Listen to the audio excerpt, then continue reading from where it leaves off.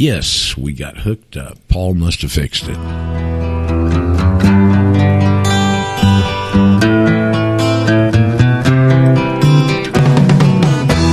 Tax the rich, feed the poor, tell there are no rich no more.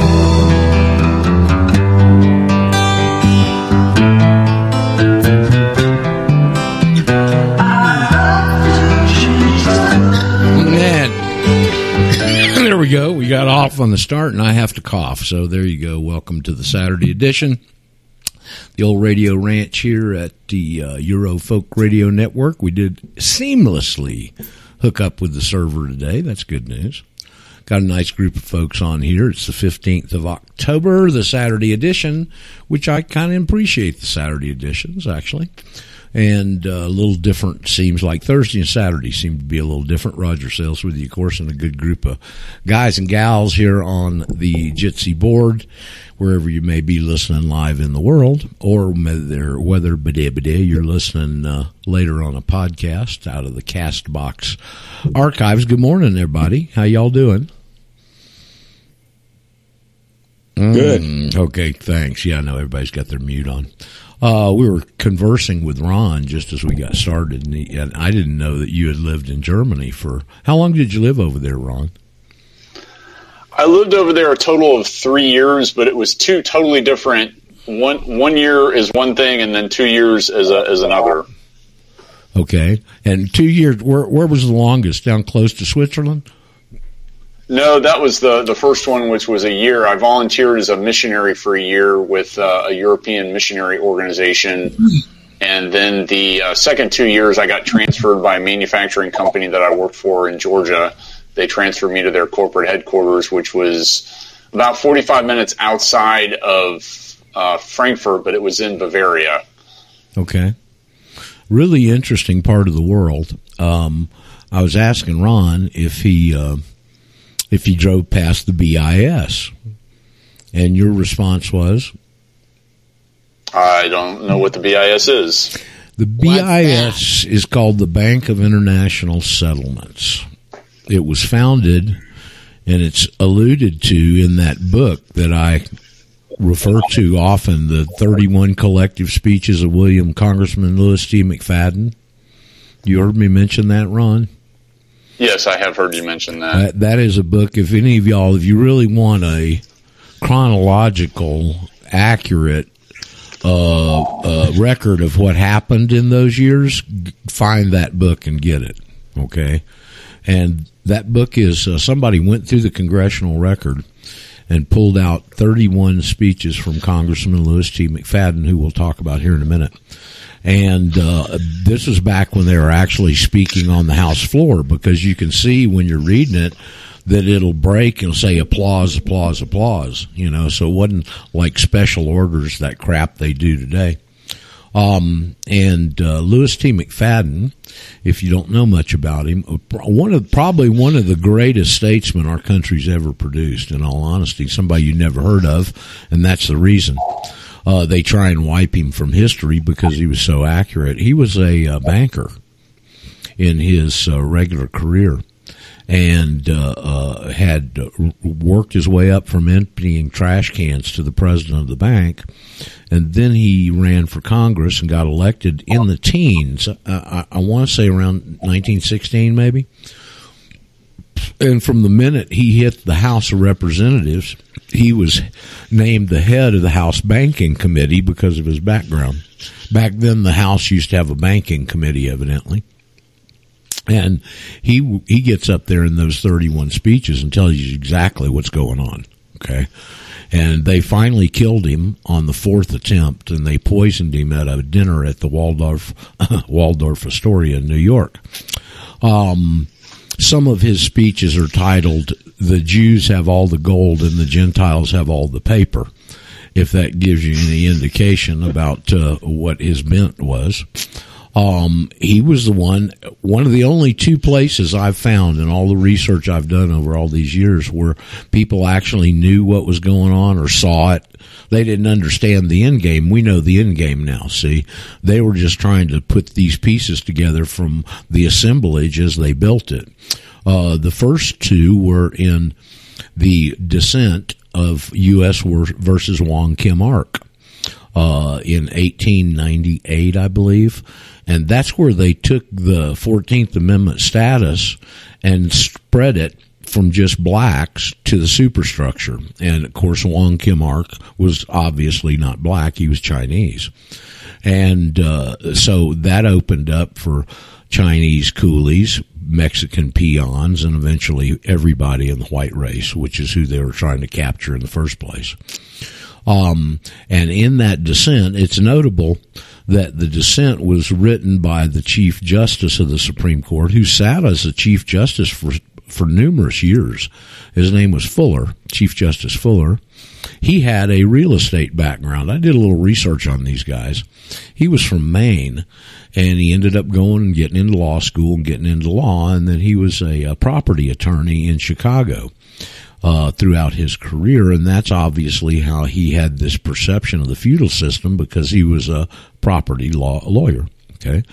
Obviously, he'd been exposed to that along the way. And the other person who dissented in that opinion is the Great Dissenter, John Harlan, who wrote, one of the greatest justices we ever had up there, really. John Harlan was called, his nickname was the Great Dissenter. And he's the one that wrote the dissent, that wonderful dissent in Downs v. Bidwell. Have y'all remember me talking about this? Have you been exposed to Downs v. Bidwell yet? Nobody? You can go look it up. In fact, I wish somebody would.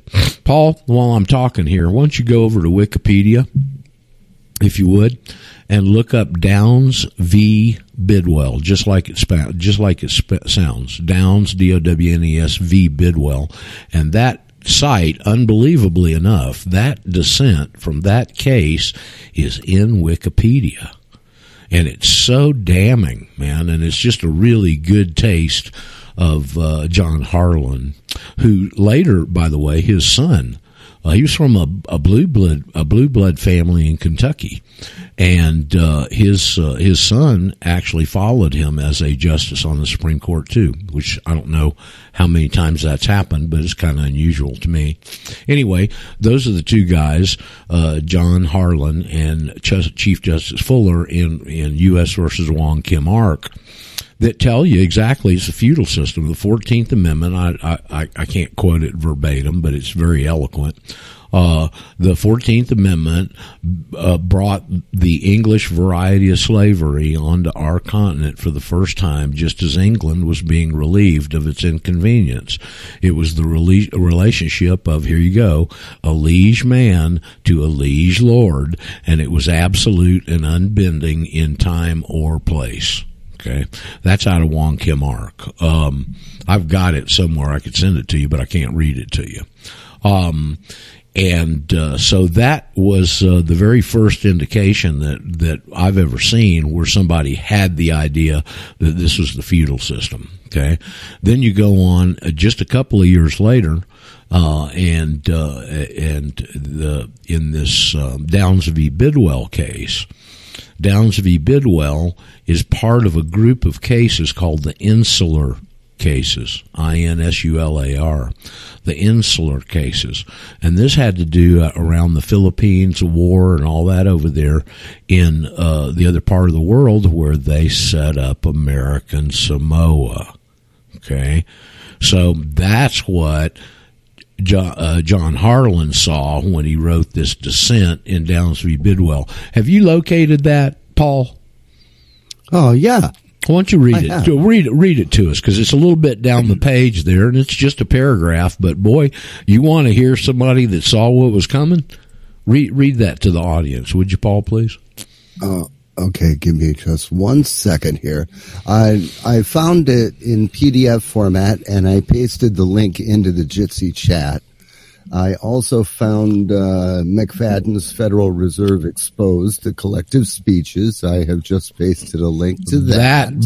That book is fantastic. Go ahead.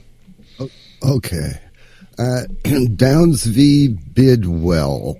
Let's see if this is the right one. Supreme Court of the United States, 182 U.S. 244. It's 1901.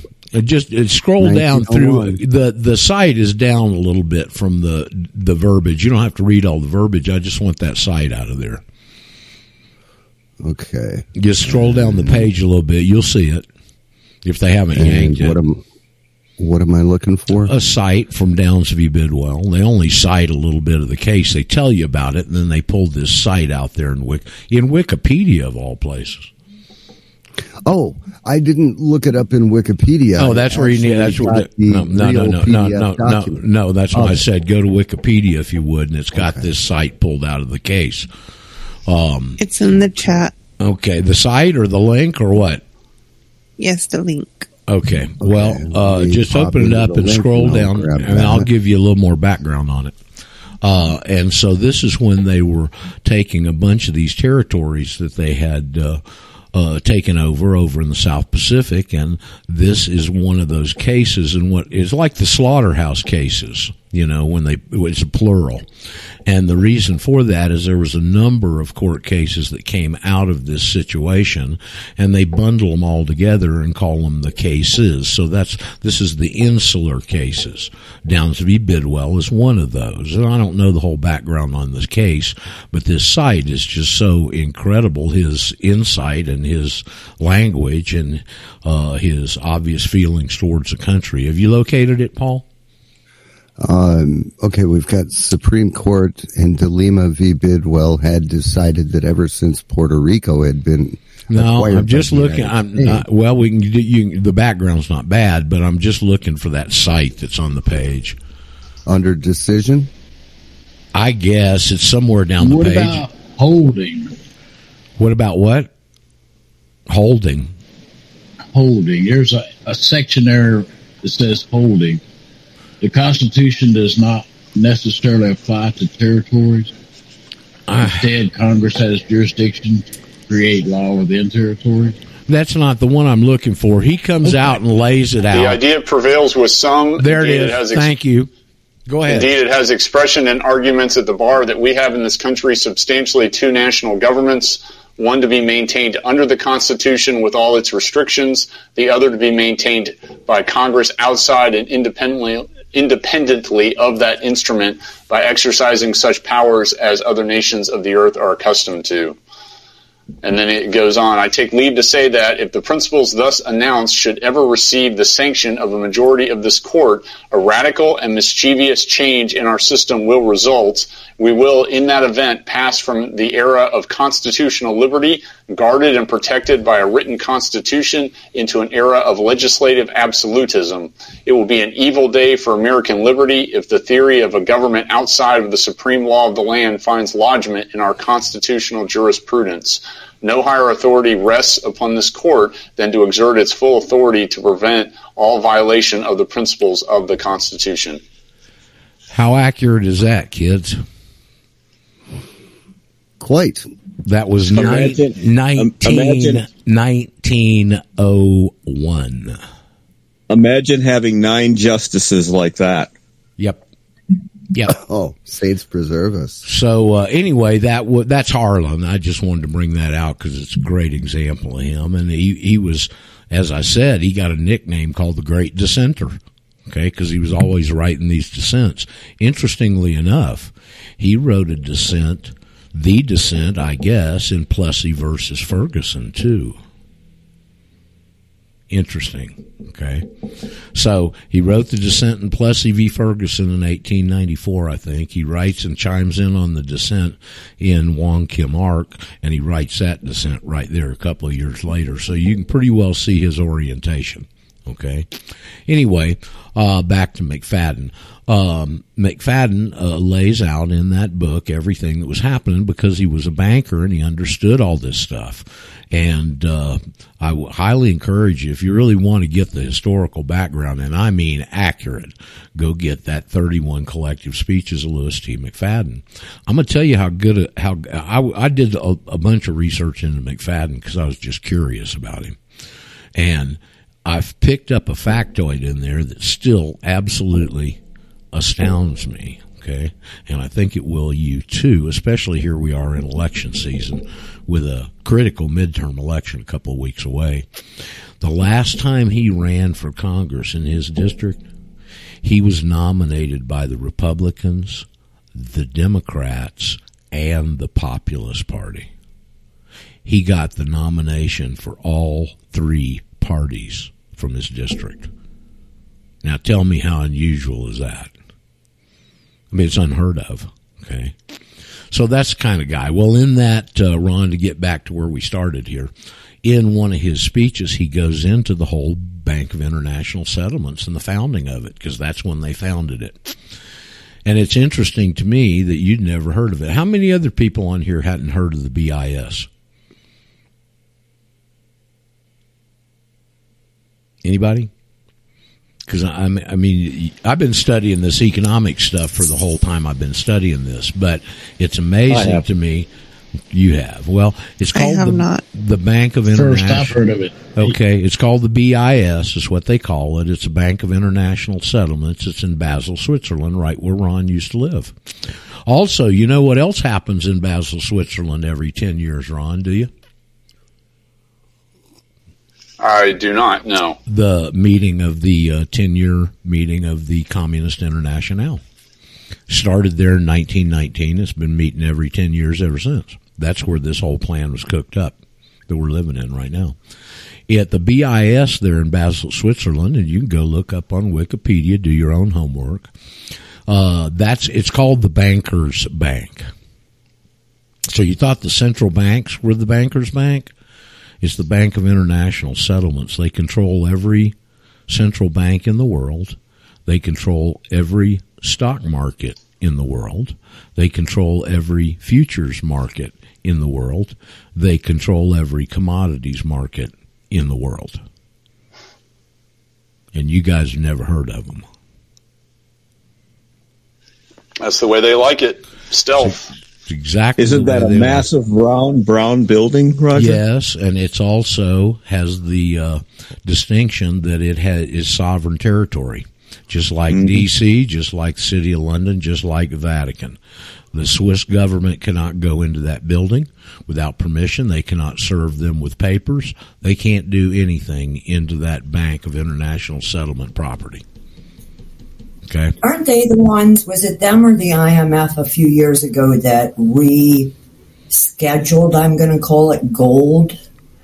Well, they may have. They're involved in everything. They're the oversight organization of all of this. It's all orchestrated out of Basel, Switzerland, the Bank of International Settlements. Okay. So anyway, that came up to me when we were having this conversation with Ron about Germany and the fact you lived right outside of Basel, Switzerland. Didn't he? Probably drove past this place, didn't even know what it was, Ron. All the time. I went to church in Basel, and so I was there every week. And so, I went down there, and I had no idea it existed. And I mean, I was a different person. That was 20 years ago. Sure, so. No, I understand. But anyway, so that's a little history on the Basel, Switzerland thing. I was going to tell you about my trip over there when Carrot Bars was around, a German company selling grams of gold and small sizes of gold. And I won a company contest there at one point, and we got to go. They brought us all over to Stuttgart, corporate offices, and wined and dined us and took us over. And I don't remember the name of the town. I keep forgetting it. It's the second largest town in Czech Republic. And it's not, obviously it's not Prague, but it's another big town over there, and they have the GP race, the motorcycle race, and it was the last race of the season, and they took us over there for the weekend and put us up in one of those 5-star spa deals, which was fantastic, really, and, took us to the race every day, and we had, right at the key turn of the racetrack. There's 250,000 people there that weekend. Okay, at the key turn of the racetrack, they had a VIP tent, and that's where they stuck us for 2 days. And I mean, anything you wanted, from breakfast to dinner and drinks, anything else, just totally carte blanche. And all these cute little waitresses running around and taking care of you, and it was just a really fantastic trip. I was very impressed with Germany in the couple of days I got to spend in Stuttgart, because it just struck me. Everything was so neat and organized. Ron, is that what you remember from your time over there? I mean, the German people it was just amazing to me, after I'd been in Argentina a few years by that time, but I was just very impressed with the way they did things over there, it definitely was. And, they have a saying, Ordnung muss sein, order must be. And you would see people out in front of their homes sweeping the curb, literally, to keep it clean. Right. Now, I remember was that Bruno? Bruno. That's what it was. Exactly, Paul. Yeah. So one interesting German tidbit that relates to what we normally talk about. I remember in 2008 when I applied for a visa for the second time when I went over there as a corporate employee. I remember on the application, the visa application that was in English, they talked about the federal territories of Germany. And that was like the English translation of it. And, now with the eyes that I have now that most of us have, it'd be interesting to go back and read some of that stuff and just see, what they're bamboozling people with some of these, the paperwork that we all would just normally fill out. Right. Right. Well, I remember we got a few, some time to ourselves there in Stuttgart. Lovely, lovely town, really. A lot of history, especially from the war. A Porsche's there, I know. And we went to downtown Stuttgart, and they've turned it into a walking section. Did you ever go to Stuttgart, Ron? Yes, I went there several times. In the square? I had some friends near there. I'm sorry? The square downtown where they've got the monuments and all that stuff, and it's all walking and shopping now. That's probably before your time. After I've been there, but I can vaguely remember. It's been a number of years. Well, they've got some pretty important monuments there if they hadn't torn them down. If Black Lives Matter hadn't torn them down. But I went into this real nice mall, and I was after some electronic stuff because in Argentina, the Apple will not open a store in Argentina. You can't get an Apple product in Argentina that you don't bring into the country. Okay. And so I was just wanting to I was getting right into smartphones back then. Somebody had sent me one. I resisted it as long as I could. And then finally, when I get over there, I can get access to some of that stuff. And of course, the EU has a VAT tax, value added tax. And, so if you're visiting the EU and you buy something, you pay the VAT tax at the purchase, but then you get this paper, and when you're leaving the EU, you get your VAT reimbursed. Okay, and so I bought an iPhone and some other stuff, and so as I was talking to the girl that was issuing this paper where you get your tax back, there in the store, and she spoke English, and I was telling her how much I like Germany. This is something that really sticks in my mind, Ron. You'll appreciate this. And so we're having that conversation. I said, but it's just so nice. Everything's so, clean and neat. And it was amazing to me, the order that I saw there. You go back to some of Brent's stuff, the order that I saw there. And I was commenting on that to her. And then she looked at me and she said, but we have so many rules. Now, isn't that an interesting comment? But we have so many rules. Okay. So anyway, that's a little bit about Germany. Ron opened it up. I didn't know you lived over there, and it's good that we can get off on some of these other topics and subjects like this very important one of the Bank of International Settlements, a very important one of these great justices that were in our system 100+ years ago. And the kind of people that we used to have on the bench up there, which I guess you could say Clarence Thomas and Gorsuch and a couple of those guys still are up there. The liberals are dying to get them out of there. They're so hell bent to get Clarence Thomas. They called his wife into the January 6th meetings the other day. Did y'all hear that? They called her in as some kind of a witness or something in January 6th. Clarence Thomas, of course, is black and his wife's white. Okay.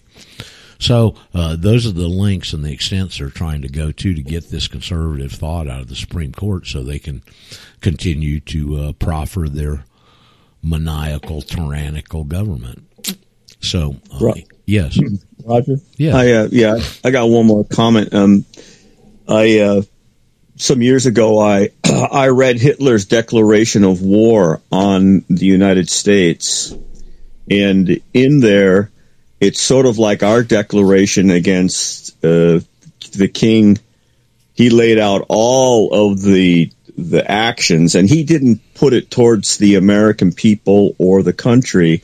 It was like a declaration of war against FDR and all the actions that FDR had taken that were really amounted to a declaration of war on Germany by doing the things that he was doing that were illegal. And he just went through a litany of those and laid them out. I mean, he gave something like 10 peace offers to the English. He did not want to fight the English. He realized the common ethnicity of the two countries. That's why he let them out at Dunkirk. He could have just about demolished the whole English force at Dunkirk, and he did not deliberately, and he let them bring ships in and evacuate the English soldiers, which are pinned on the beach. Okay? Yeah. And it gets me sick. I have to just get a little bit upset internally, I guess it's worn off, at all the people that demonize Hitler so bad. He held the forces back for 3 days, and then he sent them south. So, it's these creeps have rewritten. Of course, who now Hitler's the most demonized man in history of the world. Anybody disagree with that statement? Hitler or Alex Jones? No, Hitler. Alex Jones is coming in close. See, he's still in the back of the pack. He's still with us. Okay, but look, who's the second most demonized person in the history of the world? Trump. Yeah. Alex Jones is not too far behind. Okay. So, I mean, they're scared as hell, Alex Jones. And now he's beat a common thread. Yeah, no shit. He's beat him, okay?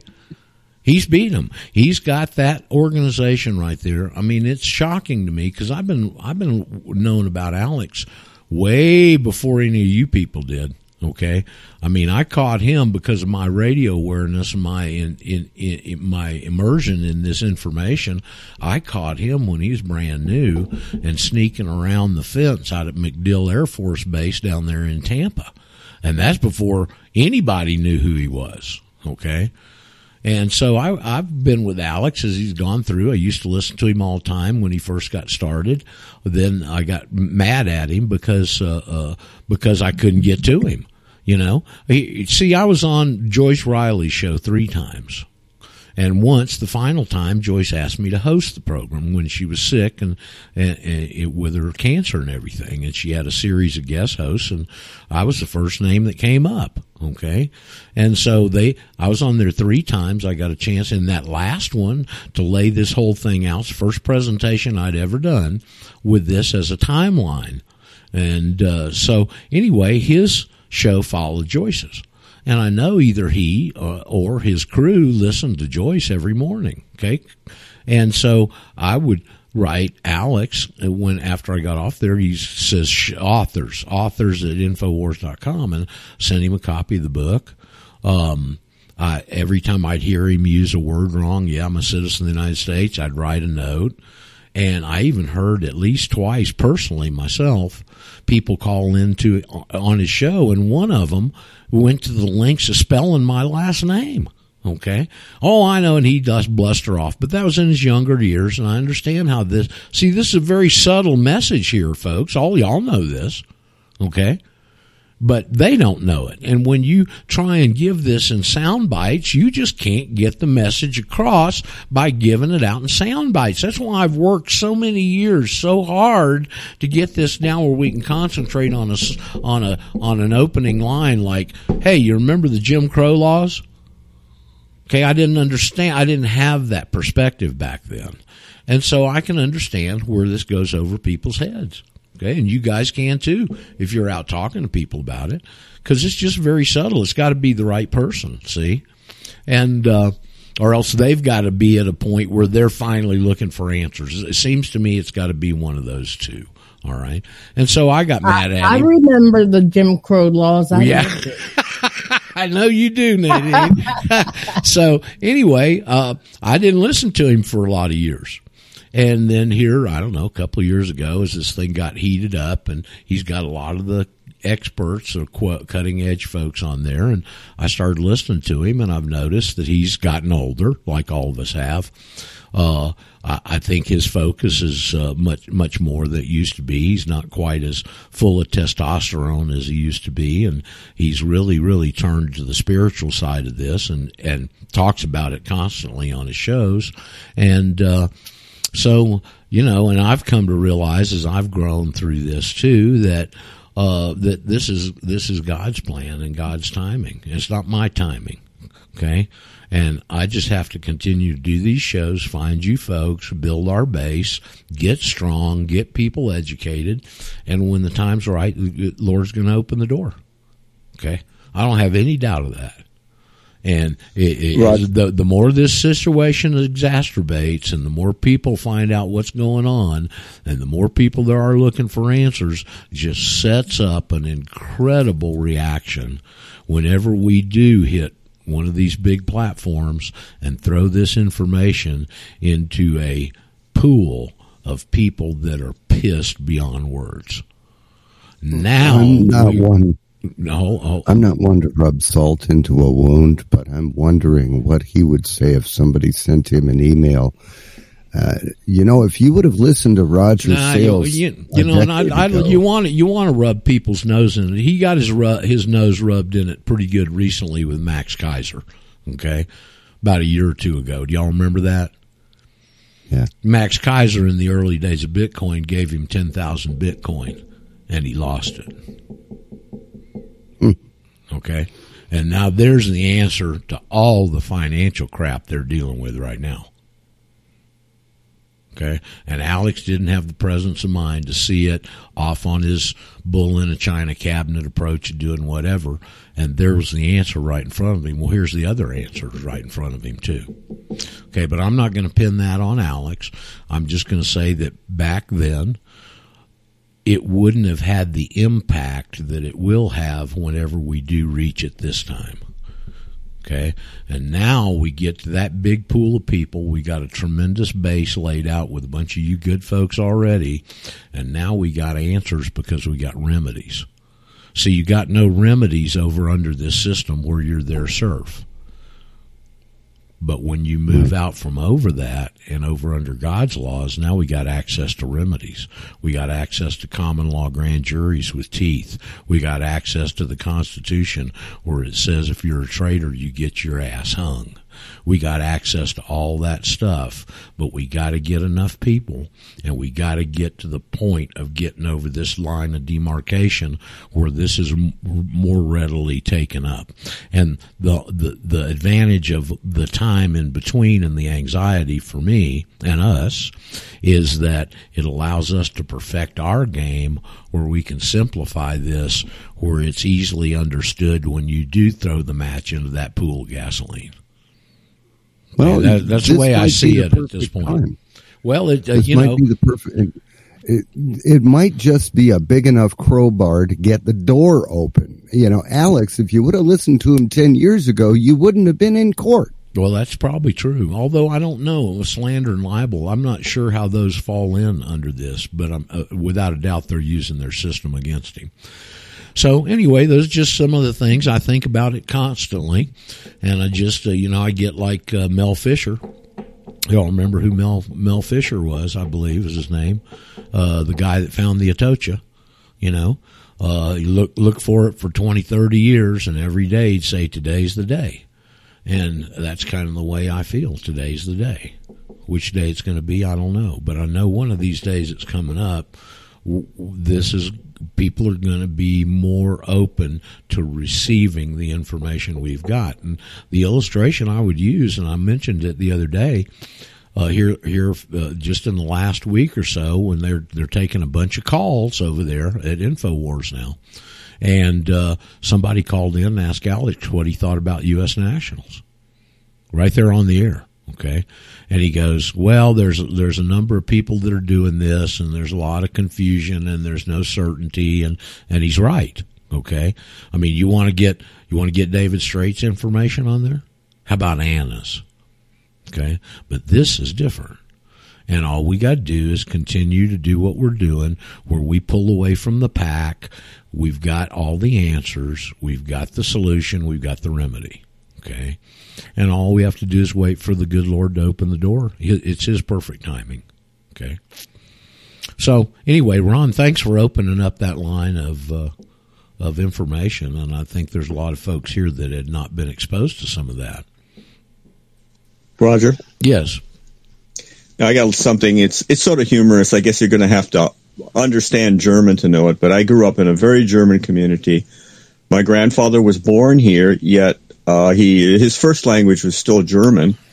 And the humorous part of it is he was verboten to speak German to us. It was forbidden. Verboten is forbidden. Go ahead.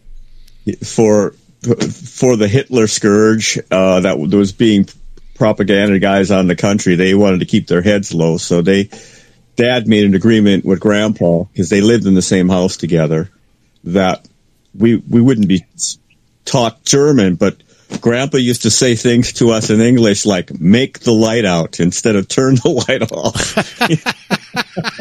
Yeah, it's like Spanish, It's just different.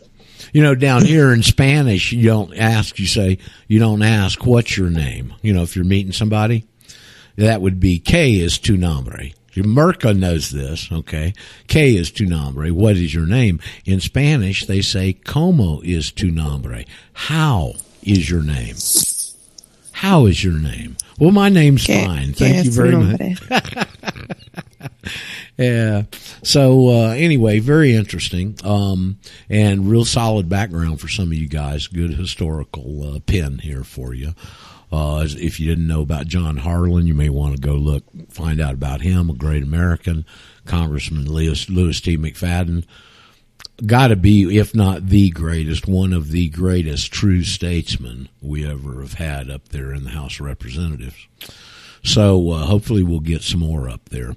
The latest, I was watching Tucker from last night this morning. Anybody see Tucker last night, by the way, on all this crap that's going on? Tucker is really exposing some stuff, folks. I mean, he had Matt Gaetz on there, the representative from my part of the country, actually. He's from the Florida Panhandle. And Gaetz, pretty good representative. He brought out that Blinken has gone to Mexico, and the president of Mexico has made a speech. They're trying to make the continent here all combined, just like EU. And the president of Mexico gave a speech about Blinken talking to him about it. So that's their next step, is to try and get us into the true North American Union. And I'm sure all of y'all would love to be under the guidance of Mr. Trudeau Castro up there, wouldn't you? So you got the socialists up above us, and the communists up above us, and you got the Mexican drug cartels running the country below us. So that's their next move, and here it was exposed on Tucker last night. Okay. Also, the situation going on in Chicago, and I guess Pritzker is up for re-election, the governor up there, who comes, of course, is from a Jew family that made their money in hotels, and he works extremely closely with Lizard Lightfoot, that atrocious mayor that's up there. What do you think of her? Beetlejuice. Yeah. Hey, Jeff. We haven't seen you in a while. Good morning. So anyway, that people are moving out of Chicago en masse. And some radio host up there locally, and I don't think he's running for office. I think he just bought this ad, and it was running on the NBC affiliate up there. And it's some neighborhood in the suburbs of Chicago, and a girl's walking along the sidewalk, and a car stops, and two thugs get out. At best I can tell, they were raping her right on the sidewalk. Okay? and it was unfiltered footage from a security cam, and Pitzker and Lightfoot went absolutely apoplectic and forced the NBC affiliate into pulling the ad. Okay? So that was on Tucker last night. So anyway, enough of my stuff here. I'm glad you opened up that line of conversation, though, Ron, with Germany and the BIS and the understanding of how these creeps have set this umbrella organization up. But that's the head of it right over there, right in Basel, Switzerland, right where you used to live, Ron. So anybody else, any folks got any comments or questions or anything? Good morning, Roger. This is Anthony. Yeah, hello. Hey, Who's the female? Hold on. We're going to go to the female first. You guys know how it is around here. So who was the lady that was trying to say something? That was just me, Roger. Anthony from. Okay. Well, yeah, sorry. I just woke up. I did a late night last night. Okay. Our TikTok. Well, I wasn't. I'm sorry. I wasn't accusing you of changing gender on us. Okay. That's okay. I just woke up a little bit ago, so my voice is a little weird. Okay. Yeah. Overnight, we have 2,100 people now on TikTok. Yeah. Really? Yeah. Because yesterday we had 1,433, and now we have 2,101 as of this morning. That's great, Anthony. Good work. Yeah, we were doing videos and doing promo last night, and we were up a little late. So do you have any? Are you got any trolls on there, or are you just? Yeah, we get them all the time. There are people saying all kinds of stuff, and we just, okay, thanks. Have a great day. Interesting. Well, folks, but we have a lot of good people that are really into information, and they're really thankful for it. We're right at the. Will you be my pillow, puppy? I want you to be my pillow. I need a pillow. No sweat. I can share. Yeah. So we're right on the verge of this thing exploding. Can y'all feel it?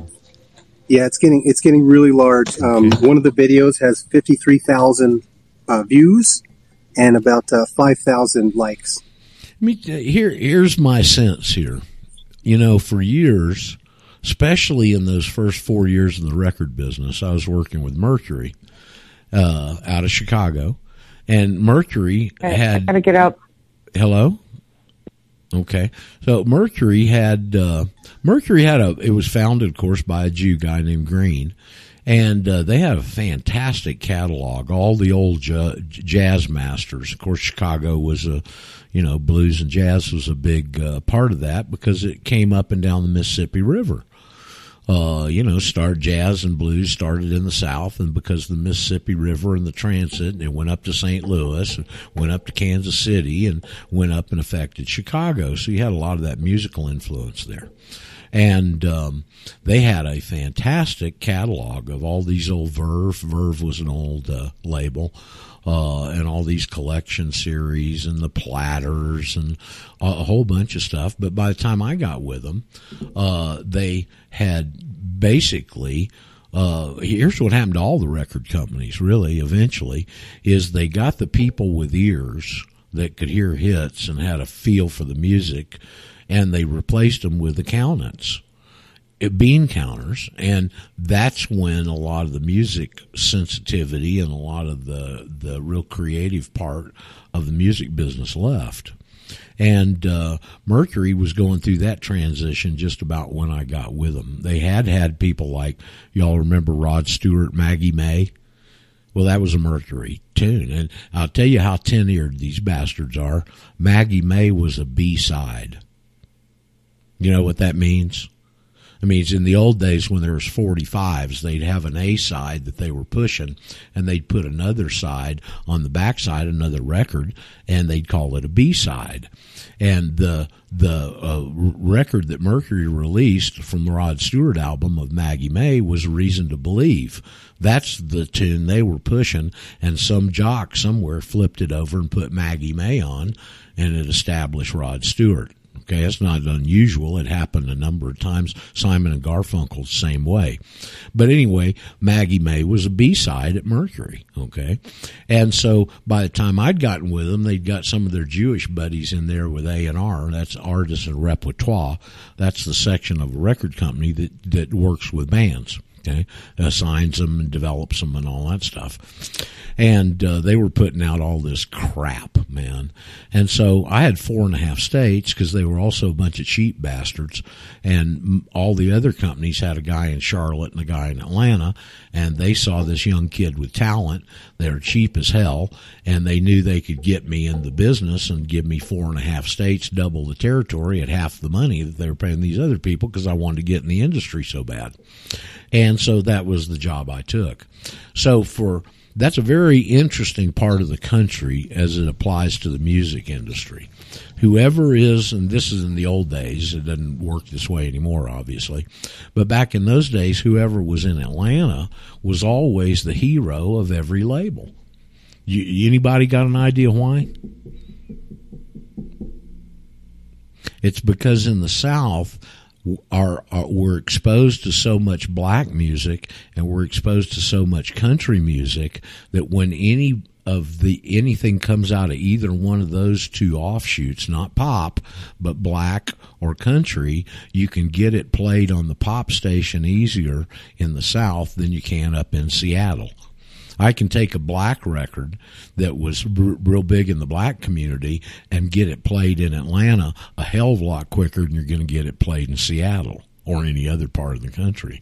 And so therefore, with that homogeneousness of the area in the Southeast, any label that had a rep down there was able to take and do the same thing I was able to do, is take those records that were popular in the black community or the country community and get them crossed over to the pop community. And therefore, all those people were always heroes because they were always taking these records that nobody else could get started in the pop deal in their area and get them crossed over. Okay. And so my job was to call, back in those days, it was before Newt Gingrich and them screwed up the ownership ability. You know, back in the old days, the way the industry developed is you could, first it was 7, 7, and 7. In other words, if you were an owner of media, you could only own 7 AM, 7 FM, and 7 television stations. Okay. And you couldn't own those in a single market. There was monopolistic rules in there too. Ron, you know, just above you, a couple of miles there in Atlanta, you've got the Cox Corporation is headquartered out of Atlanta. Did you know that, Ron? Okay, probably didn't. The Cox family. Yes, I was aware of that. Okay, well, you know anything about the Cox family background? I do not. I just don't pay a whole lot of attention to it. Well, but, I know. It's just because I was in the industry for so long and I get into this political stuff too. Well, the Cox corporation was because the great-grandfather, one of them, was a senator from Ohio. And as everything started coming through in the 30s, he got a hold of radio license, and WSB was one of them. Okay, and WSB is what's called a clear channel station.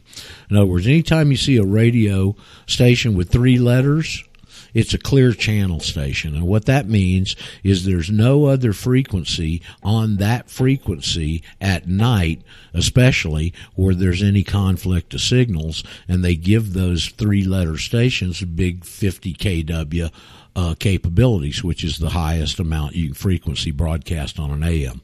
That's why you get WBT out of Charlotte is the trucker station, and their signal, nobody else is on that frequency, and their signal goes up and down the East Coast. It's targeted for truckers. That's why a lot of truckers listen to WBT.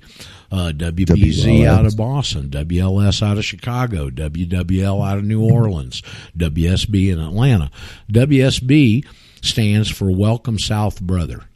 Okay. And so the Cox chain developed there in Atlanta before all these FCC rules came in. And Cox in Atlanta owns the Journal-Constitution, the newspaper. They own WSB TV, one of the big TV stations, NBC affiliate. I think it is. And they own WSB, another 50,000 clear channel radio station, and WSB FM. So they have broken no other companies. They were grandfathered into that. You can't have that kind of monopolistic control over media. And so anyway, that was I'd go around all the stations in the Southeast. In those days, this is what point I was trying to make. Originally, it was 7, 7, and 7 on ownership. Then they changed it to 12, 12, and 12, where you could own 12 AM, 12 FM, 12 televisions. Then Newt Gingrich came in with this contract on America and deregulated the media industry, where we've got these huge Wall Street conglomerates that own 120 plus stations. So in the old days, you didn't have that ownership monopolistic control. And so a lot of stations in all these towns around the Southeast, small towns, medium-sized towns, were all owned independently. And so what we do is take records of bands, especially because I was at Mercury and they're a bunch of bean counters, and they'd give us all these crappy-ass bands. The reason I left Mercury? They passed on Dire Straits. They had the exclusive right to have the Dire Straits band and all that music in the U.S., and because it was so expensive, they were on the Phonogram, which is our sister label in England, so anything that came over from England, they got first shot at. They passed on Dire Straits' Sultans of Swing. If you can't hear that hit record, you don't belong in the music business. Okay? And there was another incident, I forgot the band, and I said, hell, I ain't working for these 10-eared bastards anymore, okay? Because I'd go out and call on 4.5 states on all these little stations to get all these crap records played. And I'd have people, I had the radio guys tell me, he said, Roger, you're the best guy that calls on us. Okay? And he said, but you work for a crap company. Go get a job with a decent label. I'll play everything you got. I had people tell me that. Okay? And so, anyway, because of that, my activities were to go out and find some of these stations that would play those records and then see if they got response from the audience. And I got a sixth sense over all the years of doing that when a record was in the grooves and when it was going to start taking off. Okay, I could tell that from the stations that would play it, and I covered North and South Carolina, Georgia, Alabama, and Eastern Tennessee. There's a ton of radio stations in that area. Okay, I mean there's a ton. All right, and so I got a sixth sense for it, and the point of telling all of y'all that is that's the sense I get here. Okay. We're real close to breaking open. Don't know which day it's going to be. It's going to be one of them. We got the message. We got the answers. We got the remedies. All we got to get is the platform where we can reach these huge amounts of people that are looking for what we got. There's a bunch of people out there. Okay. So anyway, just to tell you a little bit about where I think we are, and it's thanks to a lot of people like Anthony, like Dan out in California, like Joe with his Rumble channel, and none of those people did I ask to do anything here. Not one of them. Roger. Okay? Yeah, and Mike. Hey, Mike. Hey, good morning. Yeah, I used to call on all those stations in Birmingham too, buddy. I'm a little sick this morning. I'm sorry to hear that. Get your No, not physical. Oh, okay. It's mental. Morning. Morning. Yeah, I was. My roommate was listening to that damn. Mike was already into this. I'm going to get the female next. Go ahead, Mike.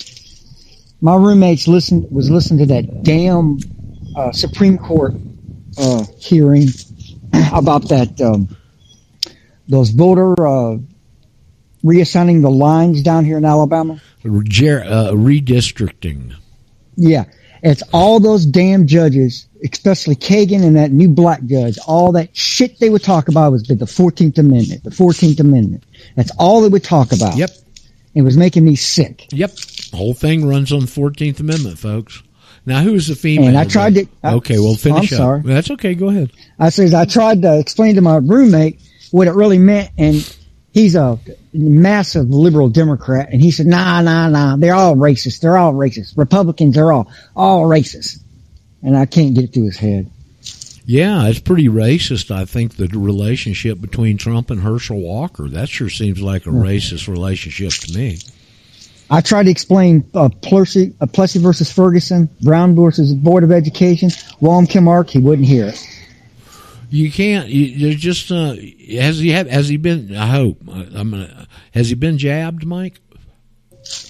4 times. He can't think. He's had his had his soul stolen. You know what his always same excuse is? Well, my mom was in the concentration camps in Germany. And I'm like, what the hell does that have to do with today? Who was? His mother. Oh, well, did they kill her? Oh, is he Jewish? Hey, no, he's Polish. Okay, well, so what concentration camps? They threw her into one of the concentration camps? She was Polish? Yeah, she was the Polish Jews. Oh, okay. So you got a Jewish roommate who's been jabbed 4 times. Well, shit, it wouldn't surprise me he doesn't listen to you. No. How the hell did you end up with him as a roommate, I guess, is the next question.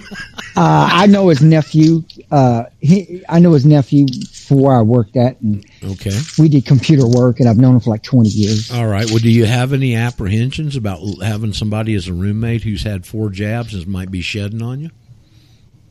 I thought he was, but I haven't got sick, so I'm lucky. Okay, you are. I'd be real careful. You might look for a new roommate. Who was the female that was trying to say something there? Good morning. This is Lauren from Pennsylvania. Lauren, one of my faves. Hey, girl, how you doing? What kind? Yeah, this is senorita research here, so I know you got something to bring us. I do. I've been listening to a gentleman named Robert Michael who started an organization called House of Marcus, and he knows all about the 14th Amendment, always refers to this place as the United States of America, so he's fully informed. I mean, he's done some deep law digging. Well, anyway, he was being interviewed on YouTube by Beth Martins, and the name of the video was Safe Haven of Private Domain. And at timestamp 4551, he mentioned that last year a candidate for governor was interviewed about the birth certificates and the birth certificate bonds. And he didn't mention the candidate's name, but he said, the candidate replied, yeah, I was curious about that, so I called Vital Statistics, and they verified that when a child is born, we issue a bond.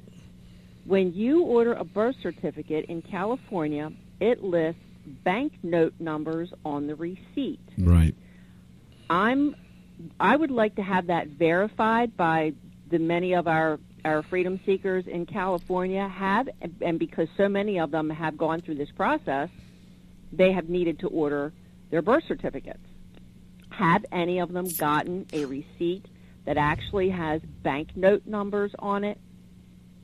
So that's all I'm asking for the people in California to, if you can verify this information. Hey, Roger. Hold on. Let Lauren finish. That's all I had. I know people have sent me sites of where you can go on and trace your Social Security number and it comes up with information like that. I've never gotten into it because my focus is on the front end, not the back end. Okay. Right. Is that website, sorry to interrupt, but Lauren, is that website House of Merton Fellowship? It's House of Marcus, M-A-R-K-U-S. Yeah, that's what I meant. I'm sorry. But is it fellowship at the end of it then? No. It's just House of Marcus. House of Marcus. Is it .com or is that a website? Well, Lauren, is it I think it's .com. Okay, or maybe .org or whatever. But .org. Okay, it's .org. Right. House of Marcus, MARKUS.org for the audience. Kind of to add? You put in... Yeah, just a second. Go ahead. I'm Lauren. Sorry? That's okay, sweetie. If you put in a search on YouTube, just put Robert Michael, and all of his interviews will come up. He's been being interviewed by a lot of people on some big platforms. But where I heard this was an interview with Beth Martins on her King Heroes series, and it was safe haven of private domain. He also explains what's wrong with PMAs and why you really don't want a PMA. What he found was what you want is something called an unincorporated association. And he will quote you the laws because he looks into, okay, if I have to interact with this system, this world that we still live in, I want to know how do they define things.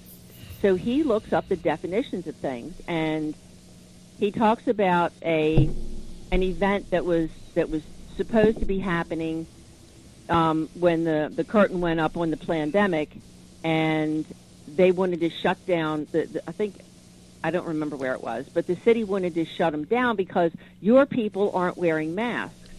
Well, he did a research into their codes, and specifically private clubs were exempted.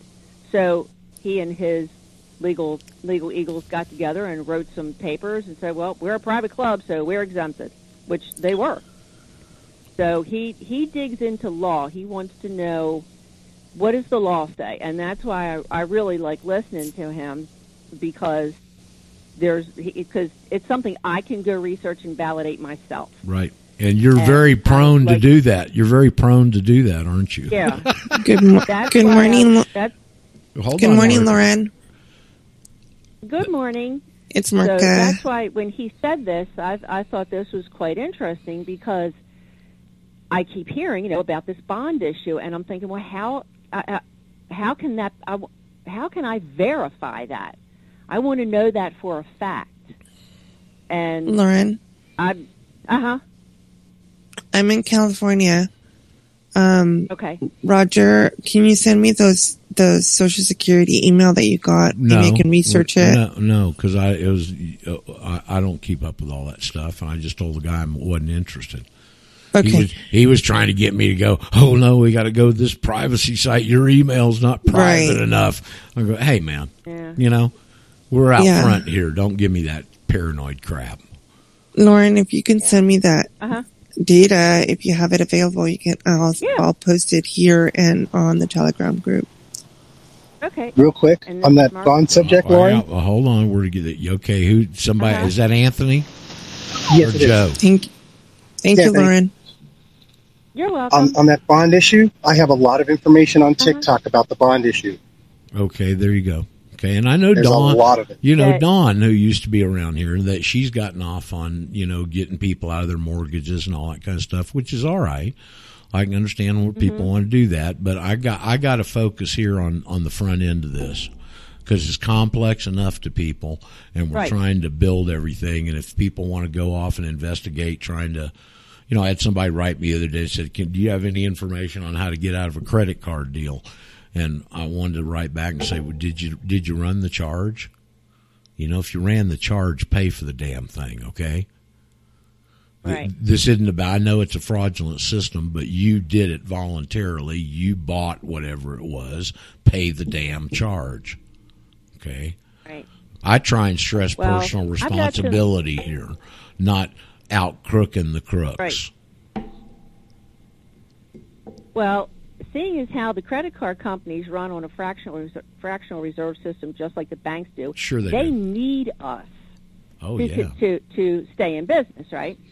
So I started questioning some of the terms of this alleged agreement that we have, and I know contract makes the law. If you agree to something, it doesn't matter what the law is. You agree to it, that's it. Well, that states in there that payment will be made in U.S. dollars. So I wrote to them and asked them, please define U.S. dollar. To my understanding, there is no such thing as a U.S. dollar. And it also stated that I had to do business from my banking institution had to be located in the United States. So I wrote to them, please define United States. They canceled my account. There you go. Also, if you do go back to the 1700s, you will see a legal definition of a dollar. It's 200 and something grains of silver. That's why they couldn't answer your question. Right. Well, I'll just answer my question. So I'm going to sign up for some new credit cards, but before I do, I'm going to ask them for the definitions of these terms. I need to know. Well, you know what you can do? As a U.S. dollar. Lauren, I saw a guy on YouTube that was a contract, delved into the contract, a lot of stuff. You know, where they send you your credit card offer? Because it's a contract, it's negotiable.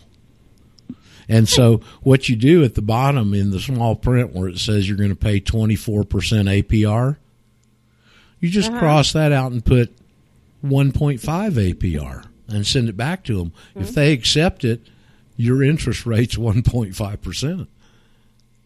Right. Well, yep. So I'm just kind of playing with them. Yep. I want to know, I need these terms defined before I do business with you. And, I was really kind of shocked because this was Discover Card. I am going to challenge it because I asked them some legitimate questions. Yeah, right.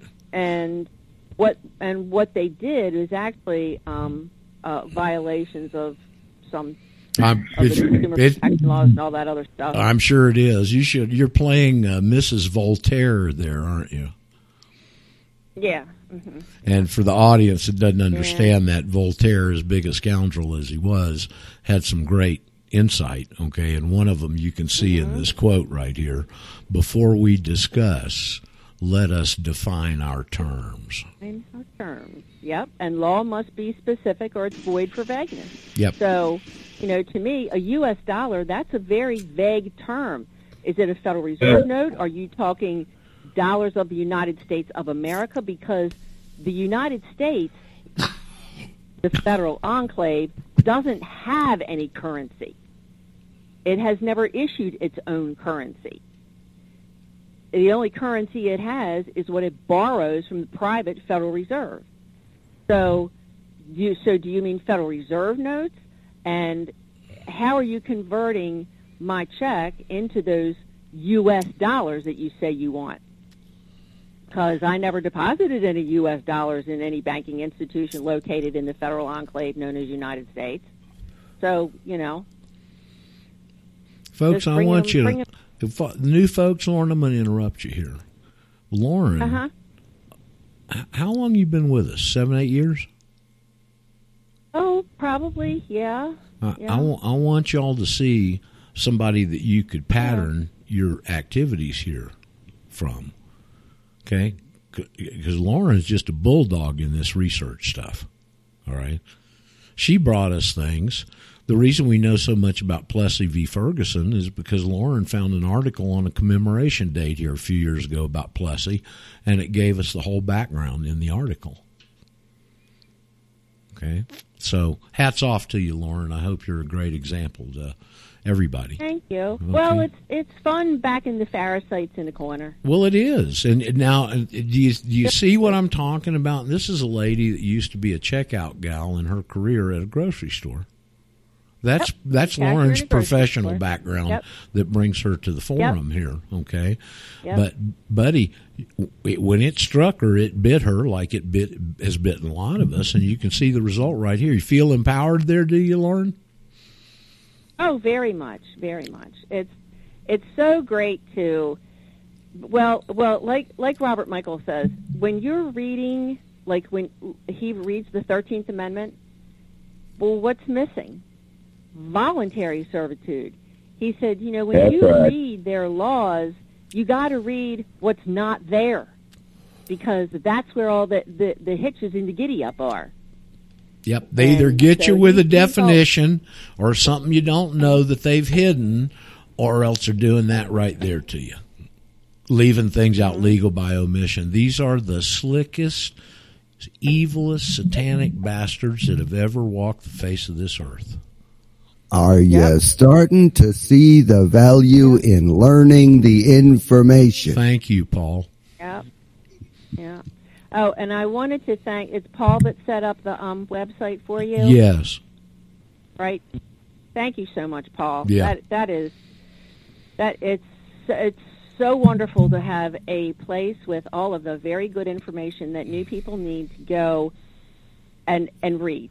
see and be able to download and reference. You are an absolute blessing. Thank you so much. Well, Paul's one of the many that's come here through the Sarah Westall interview. That's where Paul came from. Mm-hmm. Mm-hmm. And I know websites cost money. Do you want to take donations to help keep that running? It's something I've entertained, but I try not to do that because I look at this as a labor of love. Yep. Yeah. Okay. So. Well, thank you very much. I appreciate your generosity. Many hands make for light work. Yes. Mm-hmm. And I have to thank Roger for hooking me up with that iTerra because I'm feeling fabulous. Is that right, Paul? Well, that's good, man.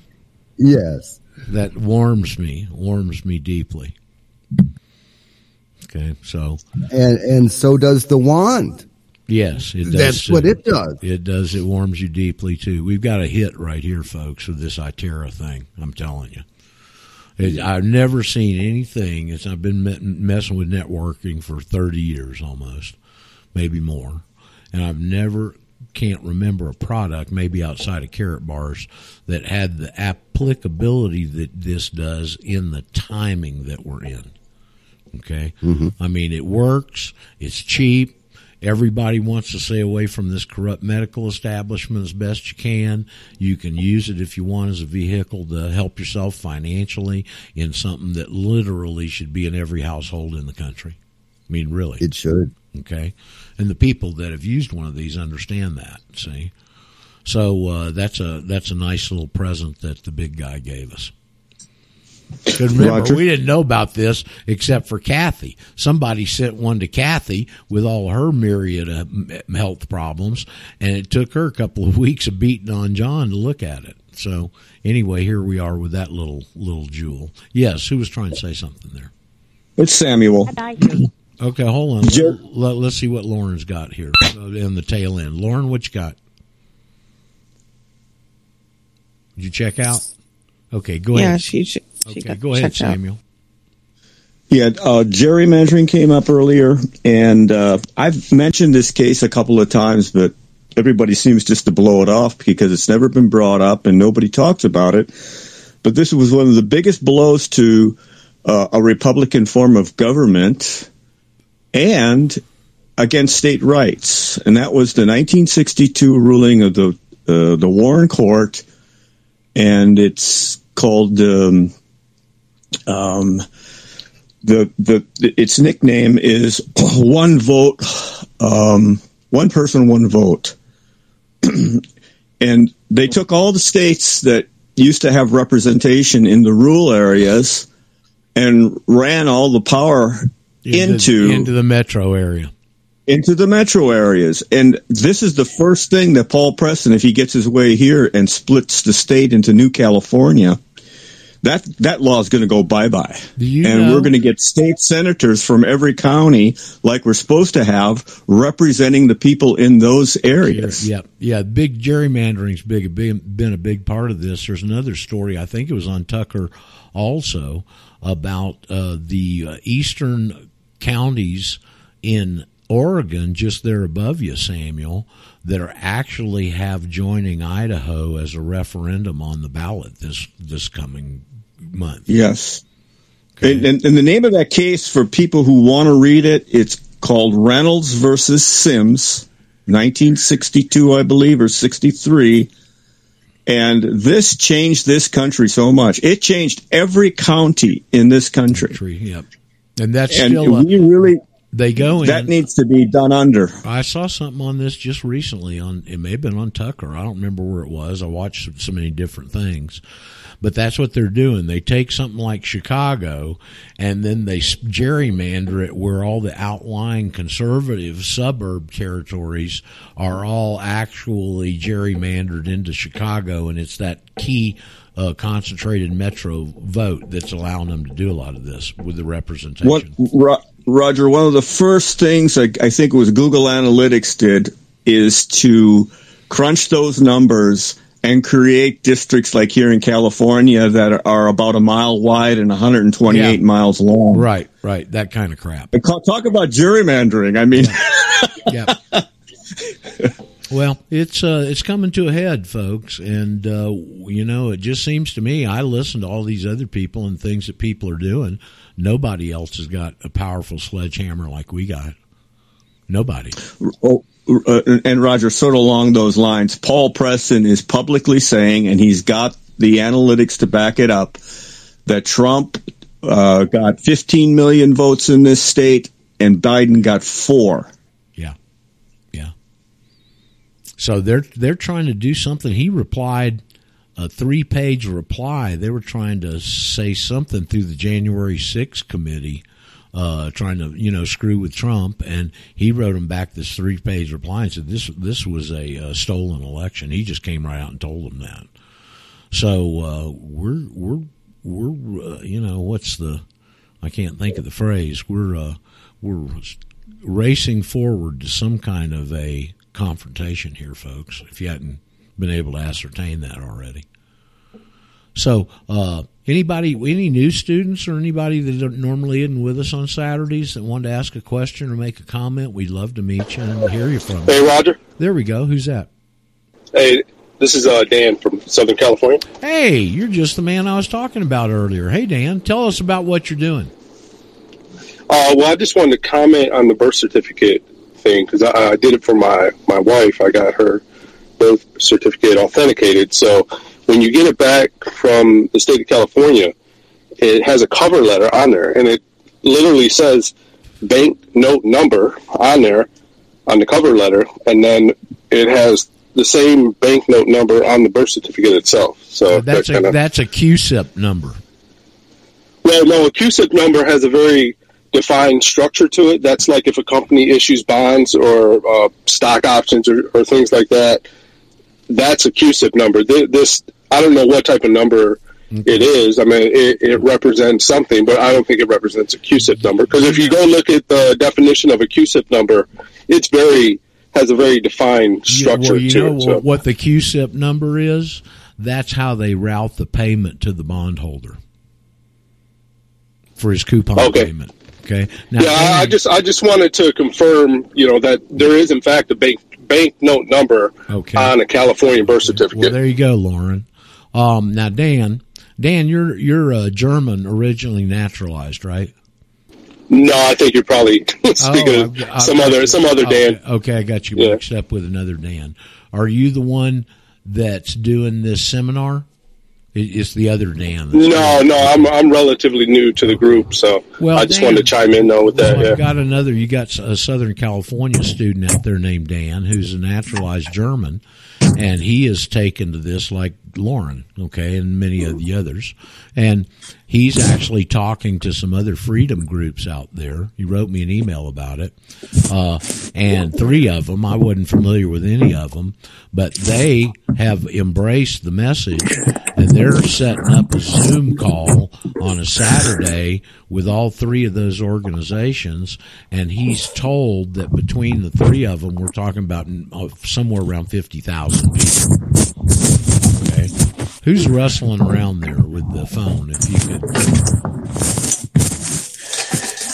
somebody who's got the mute off there. I think there's 2 Dans in here. Okay, well, whichever Dan's got, if you could hit your mute, there's a lot of ambient noise. You're rustling around the kitchen or something, and obviously you're not listening either. So, somebody mute him, please?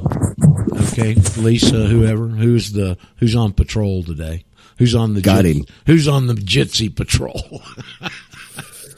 Hey, Roger, I got a quick question in regards to the birth certificate. This is more of a hypothetical. My kids, they're younger, and reluctantly I got them birth certificates. But let's say I didn't get them birth certificates or Social Security numbers.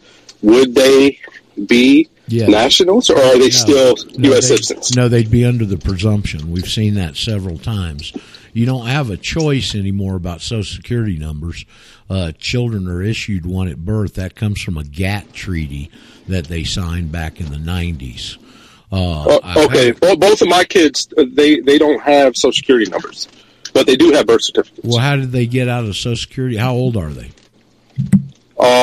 2 months and 2 years. How in the world did you get out of it without a Social Security number being attached? I wonder. Not that that's a well. I mean, no, right on the document. The one that we have one home birth and then one in the hospital. The one in the hospital, there's a checkbox there that says do not issue a Social Security number because Social Security is it's voluntary. Yes. So you don't have to get a Social Security number. Well, so I guess, but that was my question. If you don't have either of those, a birth certificate or a Social Security number, are you still a U.S. citizen, or are you considered a national? You're under the presumption, and we found that out through Tom Schramm, who had his oldest son at birth, his youngest at birth at home. And then when he was trying to he intentionally kept him out of the system, thinking that those things are nexuses all his life. And so as he's getting older in his teenage years, he needs an ID. Tom tries to get him an ID.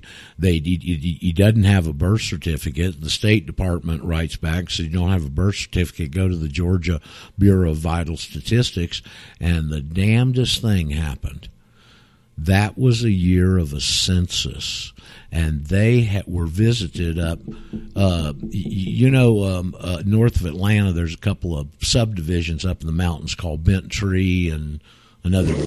Anyway, they were living in a rental house in Bent Tree, a bedroom community of Atlanta, about 40, 50 miles north. You know about those, don't you?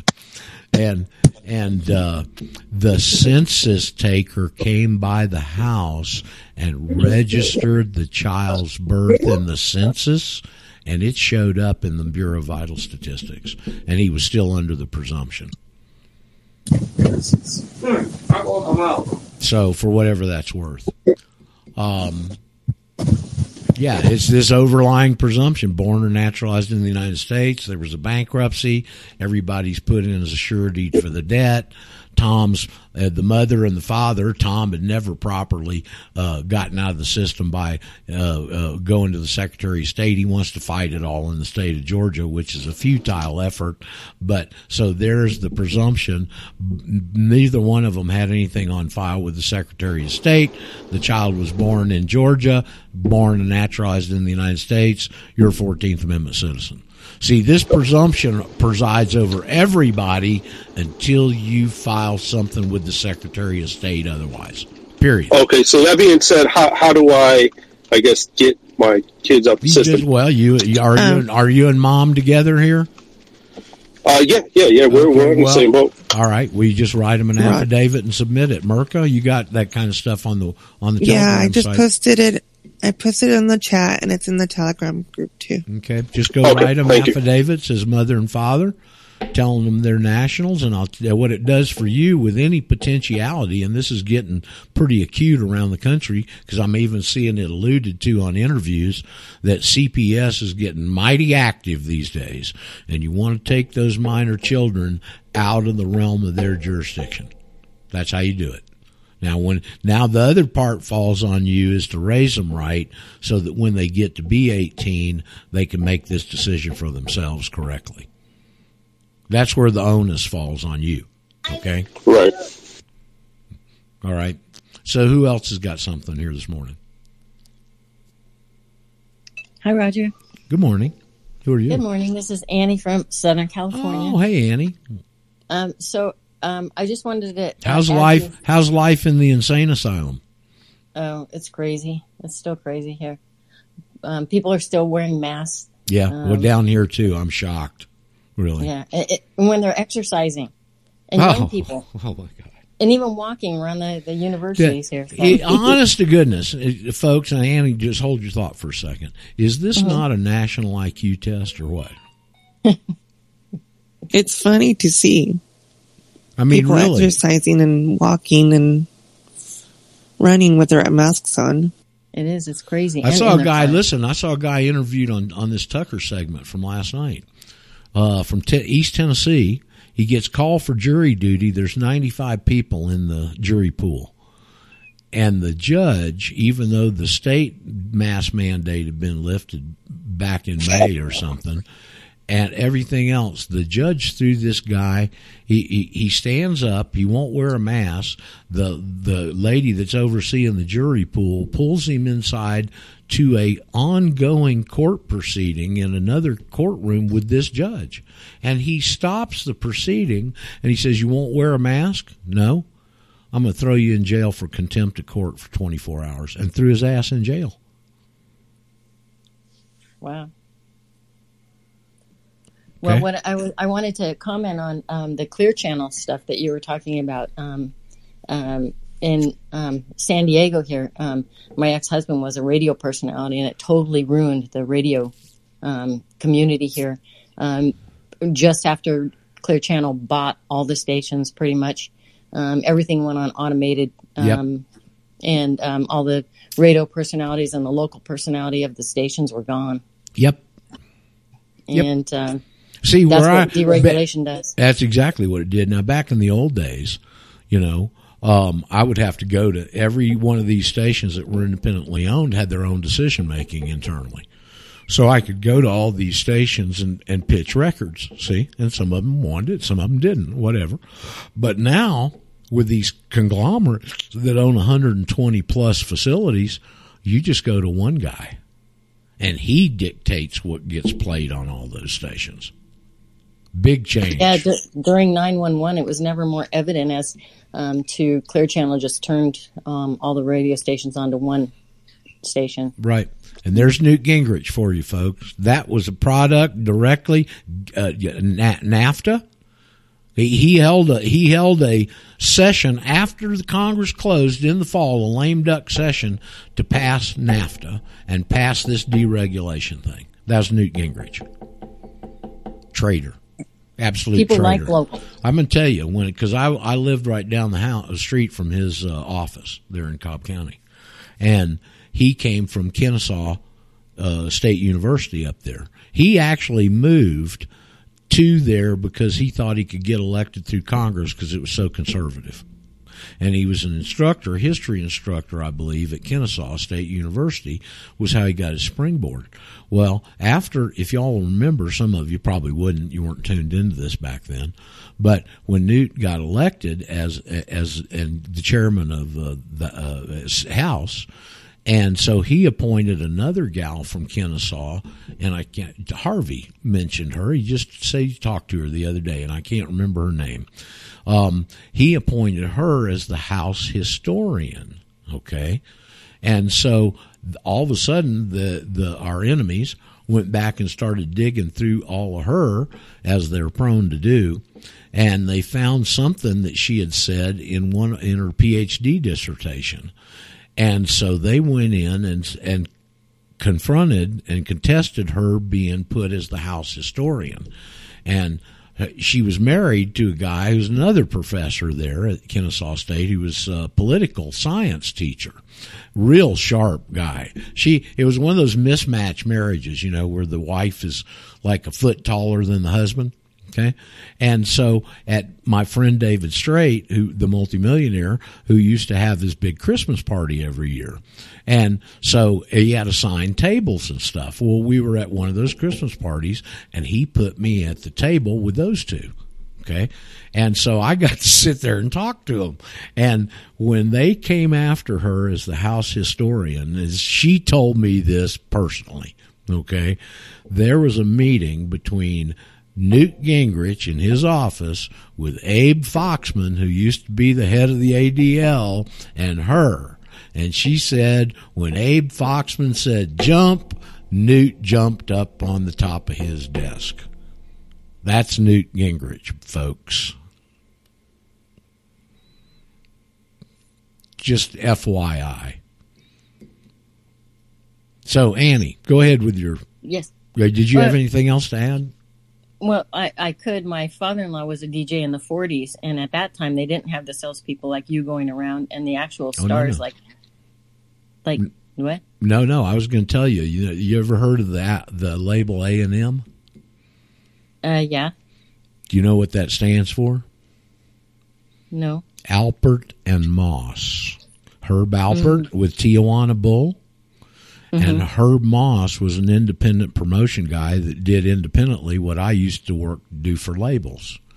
And Moss took Alpert's Tijuana Bull, and those guys would just drive around till they saw a radio tower, and they'd go in and say, "Here, I got these records." And then they had stock in their trunk, and they'd go stock the stores around and see if they had a hit record. That's how A&M Records started right there.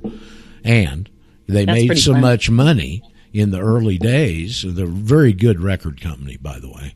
They made so much money in the early days, they had this excess of cash, and they went out and bought all this land that nobody wanted out there, called the La Brea Tar Pits. Okay? So that's the basis of A&M Records, is Alpert, the musician, and Herb Moss, the independent promotion guy, forming a record company. That's pretty amazing. Yes, it is. Norm was a DJ in Boston in the 40s and did the big band, and then when rock and roll came along, he was out. But he said that, well, he knew Frank Sinatra and a bunch of those people because they used to actually, before they came around to the radio stations to promote their own records. That's exactly right. It's the way the early part of the business worked. Very true. Hey, Roger? Yes, sir. Was that Herb Alpert? Yes. The horn player? Yes. Oh, wow. He's one of my favorite horn players. Yep. Really, really good guy. I actually have met him a couple of times. Very, very polite, very congenial, very personable. Still a married man, family, the whole wasn't corrupted by the industry. I'll tell you who else is like that is Santana. Same thing. Got a chance to meet Carlos in San Diego. He's a wonderful man. Yep. Big family guy. And Herb Alpert is real popular here in Denver. Whenever he has a concert, it sells out immediately. I'm sure. And he's another good guy. So anyway, just some interesting stuff on the record business. So who else has got stuff they want to bring forward here this morning? Good show. I like these kind of shows. Roger? Yes, sir. Is that Dan? Hey, this is Ron again. Oh, I just want to give a quick voting update. Yes. I'm glad you brought this up. Go ahead, Ron.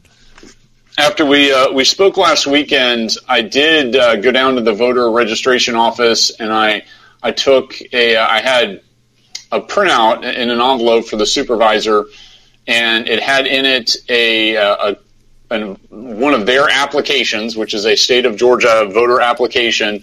The second page was basically definitions of citizen, resident, all of that, and then the third was my affidavit. And the lady was in a training session since I think early voting starts in just a few days, and so she couldn't see me at the time, and I left that for her. I did not hear anything back.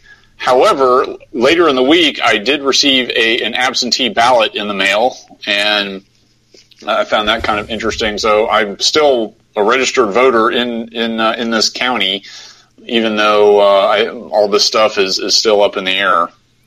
I think this is a real good point, and quite frankly, I've missed it for a lot of years. And I think it's very important that we can really press the envelope, especially here now, with getting your status changed at the Supervisor of Elections office. Have you ever heard anything back from the state of Georgia, head of elections, on that? I have not, and on Monday I plan on reaching out to the supervisor, and I'm probably, as you suggested last weekend, going to send the state guy an email and copy the local lady and say, looking forward to your reply, something to that effect, because they don't know what to do with it. No, you're damn right they don't know what to do with it. It's a hot potato. Okay. So here, and I would suggest with the upcoming election, which I plan and intend on voting in my correct political capacity, could you please address these inconsistencies? Boom, boom, boom, boom, boom. Bring out the certificate of non-citizen nationality. All U.S. citizens are U.S. nationals. Bring out that 1835 court case, Ubuntu v. DRC. Include that in there, and include a copy of the affidavit, and demand an answer so that you can vote correctly in the upcoming important election. Yeah, I think that is good advice. I'll add some of that to what I already did. What the lady in Spalding County received this week had 8 U.S.C. 1101A21 defining the term national as a person owing permanent allegiance to a state, and then 8 U.S.C. 1101A36 where in their nomenclature, state includes District of Columbia, Puerto Rico, Guam, etc. Correct. And so I'm just kind of going through and explaining that, and then at the end, I put my name, am a resident of the de jure state of Georgia, which is outside of the federal, quote, state of Georgia. And then I had a second line, my name, am a citizen of the de jure state of Georgia and of the Confederation of States known as the United States of America, which is outside of the federal, quote, state of Georgia. And I signed it. Good. Well, it's going to be interesting to see how they react. They got plenty of, they're back there scheming on how to keep Herschel Walker out of the Senate right now. So they got their hands pretty full. Okay. Herschel Walker, and correct me if I'm wrong, is the way Herschel Walker is quite an example of exemplary personal accomplishment in the state of Georgia. Okay.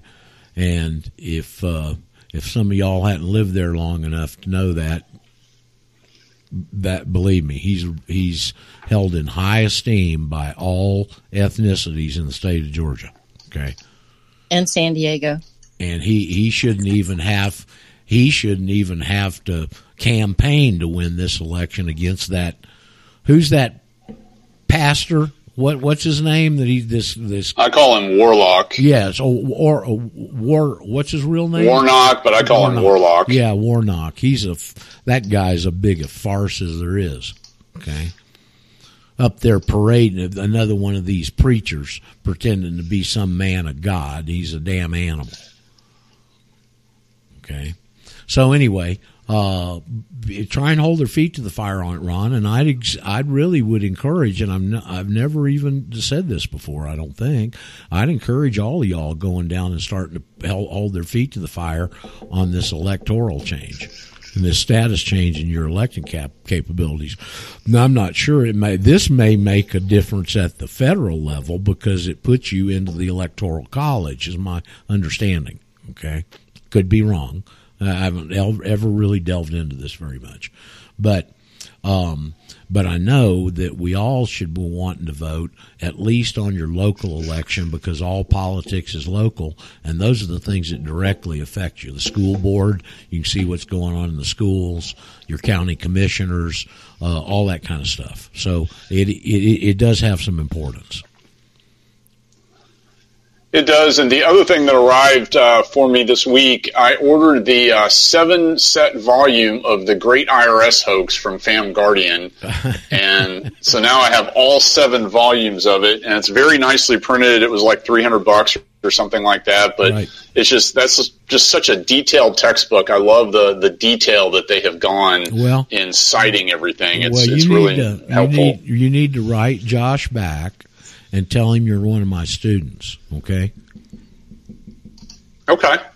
The guy that runs that, his name's Joshua Wallbuilder, and he's a retired Navy guy, and he is actually, they tried to close those sites down in the state of California, and he fought them in court successfully. He's a heck of a guy. I get stuff from him all the time. We talk occasionally.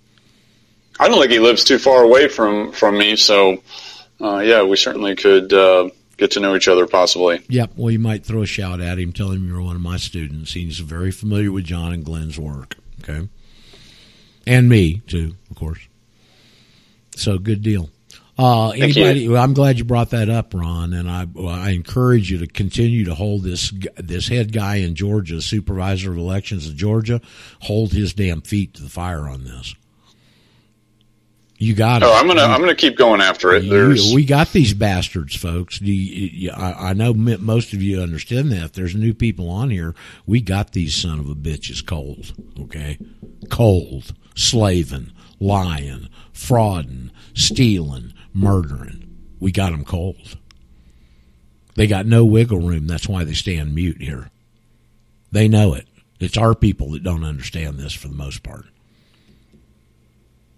You know, what's the common remark I get so many times? It can't be that simple. Yes, it can, and it is. Oh, I heard this week from a friend of mine who's, everybody on here would know her name, but I'm just too busy. I don't have time to deal with that right now. And I'm like, how can you not have time for it? It's the most important. That's how this thing just slips over people's heads. They don't see the importance of it because they don't understand this is the base tip of their entire power root. All their power comes from this. All of it. Of course, they got money and influence, but all of their power and their ability to get that money and influence comes from the fact that they're collateralizing your future income. Yep. Period. Okay. So good work, Ron. Especially for a new guy, man. I love to see you new folks come on here with all this piss and vinegar and go out and start stirring all this stuff up. But you can't do it, Ron, if you don't learn the information, can you? No, and that's a big thing. My first teaching opportunity in detail is going to be this week. I'm going to, since today's the tax October 15th deadline, I'm going to speak to my CPA in detail and go through some of this because he's just bewildered. He doesn't understand what is going on with me. I'm like, we're not withholding any taxes anymore. I'm done with the IRS. So anyway, we'll see how that goes later this week. Well, you know, I'm again, and I did this before, but if your tax accountant wants to personally speak with me, I'll personally speak with him. Okay. Okay. Well, thank you. And possibly even get him on this forum. He tends to be conservative, but yeah, you never know. People have been just brainwashed and indoctrinated, but and I may be looking for another accountant, or, you know, if I don't have to file taxes anymore, who cares? So you really don't need to, and it might not be that big a deal, but you're your own businessman, and that's something that you ought to at least have in your back pocket. Right. But better yet, to take the one you've already got an established relationship with and let's educate his ass. Exactly. Okay. Because I'll be back on in a week or two with an update on that. Okay, that'll be great, Ron. I appreciate what you're doing, man. And thank you to Lauren for mentioning that other site earlier, the House of Marcus. I've never heard of that. I'm going to look into that. Thank you for referencing that as a resource. Again, you see the power of our collective teamwork here? Teams always accomplish more than individuals. Always, no exceptions. Okay? Synergistic. Many hands make for light work. That's what we're trying to do here. We got them by the short hairs. We just got to get enough hands where we can all grab on there and lift them up and shake them. So, who else has got something this morning? I just want to say I've got most of the links captured and in rogersales.chatango.com in case you missed the chat while the show's on. Thank you, Mer. Okay, anybody else? Got a number of folks on the board here. Got any new folks that want to say hello? We'd love to hear from you, meet you. We don't bite. I'll be gentle. Hey, Roger. Yeah. Is that Adam? This is Adam. Hey, yes, Adam. Sir. You know, somehow I can pick up your accent.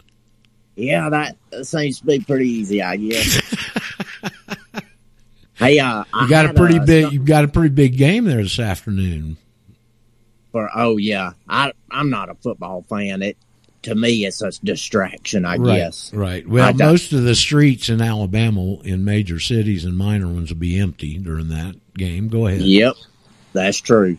All right, so I've been running down this property tax line for a little bit, for the past week just about, and I think I may have found not the key, but just maybe a key to pulling your stuff off the tax rolls. But it's it comes in the definition of assessment, and it basically, the only reason you would have to have your property in an assessment, like get somebody to come assess it at the very end of all this property of all kinds and everything, it said the only reason is if the property is receiving a benefit. So if your property is not receiving a benefit of some kind, there's no need for an assessment. Well, see, here's what they do. They float all these local bond issues. Like for school, your property tax pays your local school districts, my understanding. Okay. And like if they want a new sewer system or a new whatever system, they float a bond issue. Generally, you vote on that. Okay. Right. And if you've gotten that and you're attached to the system, you're receiving a benefit, aren't you?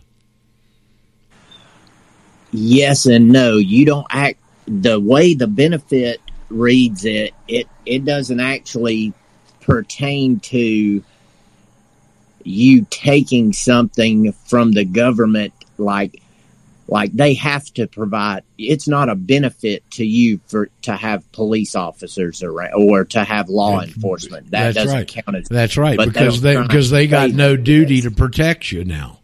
Right. They'll try and tell you that it is the same thing. The same thing with sewer, everything else. You actually pay for that as an apportioned part. Doesn't come out of a tax. You pay a sewer bill. You pay anything like that. But when they say it's bill, for schools, right? But the bond issue was to lay the system. Then you pay for it, but the bond was the money out front to construct it, I believe. Right.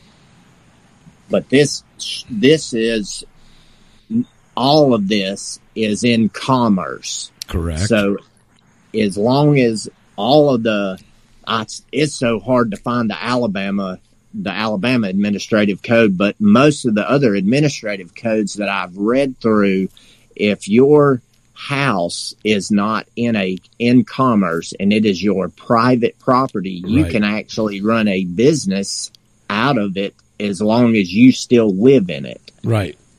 Without having and what's the key word you just put in there? Private. Private versus public. Right. And they try and make it out, they try and attach personal and real to everything instead of it being private. Right. But I just found that, so I thought I'd throw that in there. Okay, good deal, Adam. Glad to see you. Obviously, you've been bitten by the bug here since the first time this information crossed your path, which was about a month ago? Yes, sir. Okay, so here's Adam a month into this, and he's digging into all this stuff already and understanding it, see? I think I'm going to start calling this show The Kennel. Kennel. Because of all the bulldogs in here. Because of all the. Well, I want you to all be rabid dogs.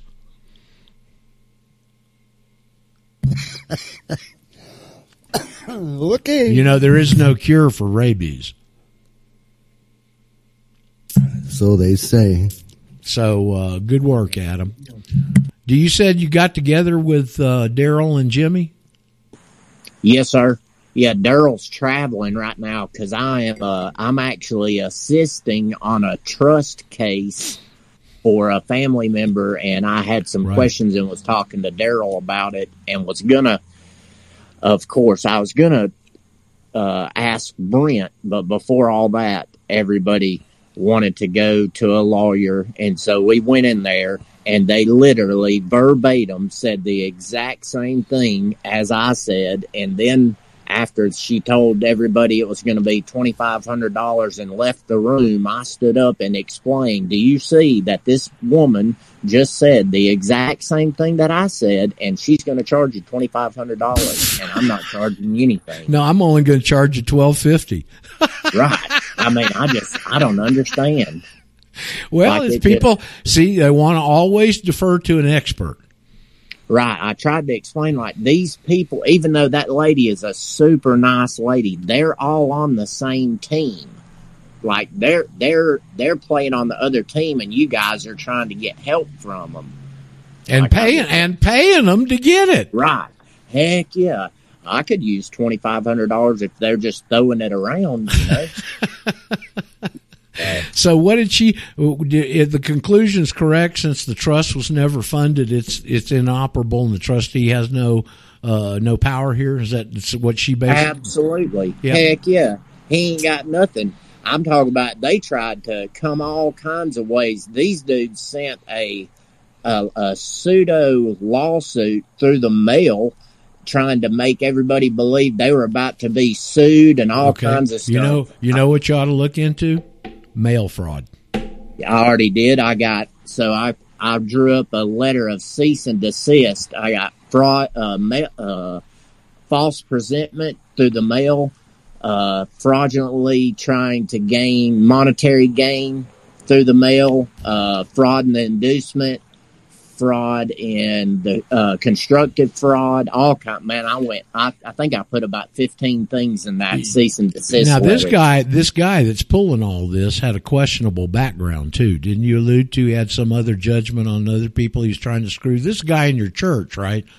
This is my great uncle went to church with these people, and when I say went to church, that is an ambiguous term with them, because they're an odd branch of Church of Christ. So they don't have a preacher. They have 4 people in the church.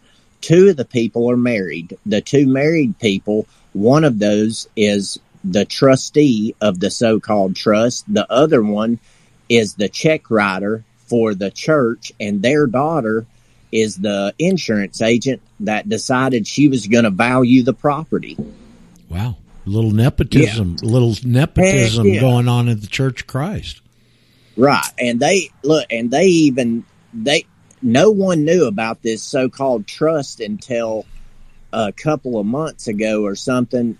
And he signed this trust when he was about 84 years old between them. And there's a bunch of stuff missing out of there.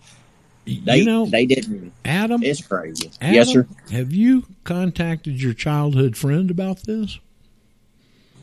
Well, no, I haven't, because you might want to. Him and say an acquaintance of mine is the probate judge for Etowah County, Scott Hassel. You're a good guy to know in Etowah County, aren't you? Well, like I said, I used to get in a little bit of trouble, and so I know them. And then after I quit being a dumbass, we all got to be friends after that. I did a bunch of work for them and stuff. Right. So, well, again, your Etowah County comes into focus, and you got, unfortunately, Jimmy brought property in the adjacent county, so he can't really give you a hand in some of this in this manner. But hopefully, you and Mike, Mike's from Gadsden, I believe. Doesn't your mom still live in Gadsden? Is Mike still on with us? I believe she does. She lives in Gadsden. There you go. So, we're building, folks. We're building. And Adam, we're happy to have you along with all those connections there. And I would investigate talking to your DA friend and showing him this for criminal prosecution, or else going and seeking out how you could go after this guy civilly. Oh, yeah. Yeah, I included that in the cease and desist letter. I read it off to Daryl, and he said it seemed very good. I tried to be backhandedly forceful without it seeming forceful on its face. Assertive is the word. Assertive, yes, sir. Okay. Now, did you go down to Daryl's place down there and see him? Yes, sir. Did you yes, sir. How are those greenhouses doing? I hadn't seen. See, I only went to the garage, and me and him and Jimmy sat in there. We only planned on just kind of meeting for about an hour or two, and I think we stayed over there for about 5 hours. I was going to say, that's a pipe dream. Yeah. Okay, he's got so much knowledge, it's hard to take it. Like, I literally could probably sit there and let him speak for about 6 or 7 hours and me just take notes and not get even a little bit. And again, Daryl 8 years ago was green as a twig when he came around here, and look at him now. Lauren, green as a twig 7 years ago. You heard what she had to say today. Yes. All these other folks, it's just growing and becoming empowered. Would you say now that you've personally met Daryl that he's empowered? Oh, yes. The only way is learning the information and putting the time into it. It's a direct correlation. What you're going to put into this is what you're going to get out of it. It's no different from anything else in life. Right. Except with this, you get bonuses. You get re-empowerment. You get freedom. You get exposing our enemies to the very core. And all those things are just peripheral benefits for you. Right. That's when I tell people about this stuff, that's normally, I think I heard somebody else say it, but that's one of their first questions is, well, when I get pulled over, they're not going to care about what this is, blah, blah, blah. What am I going to say to them? And I have to explain, like, bro, you have to really study this because this is your way of life. Like, you are a free human being, so you're going to live as a free human being. So you need to know how to explain your position to other people. I just printed everything out. Like, I printed all the Supreme Court cases and all the court cases that say I don't have to have a driver's license. I printed them all out, got them in the truck.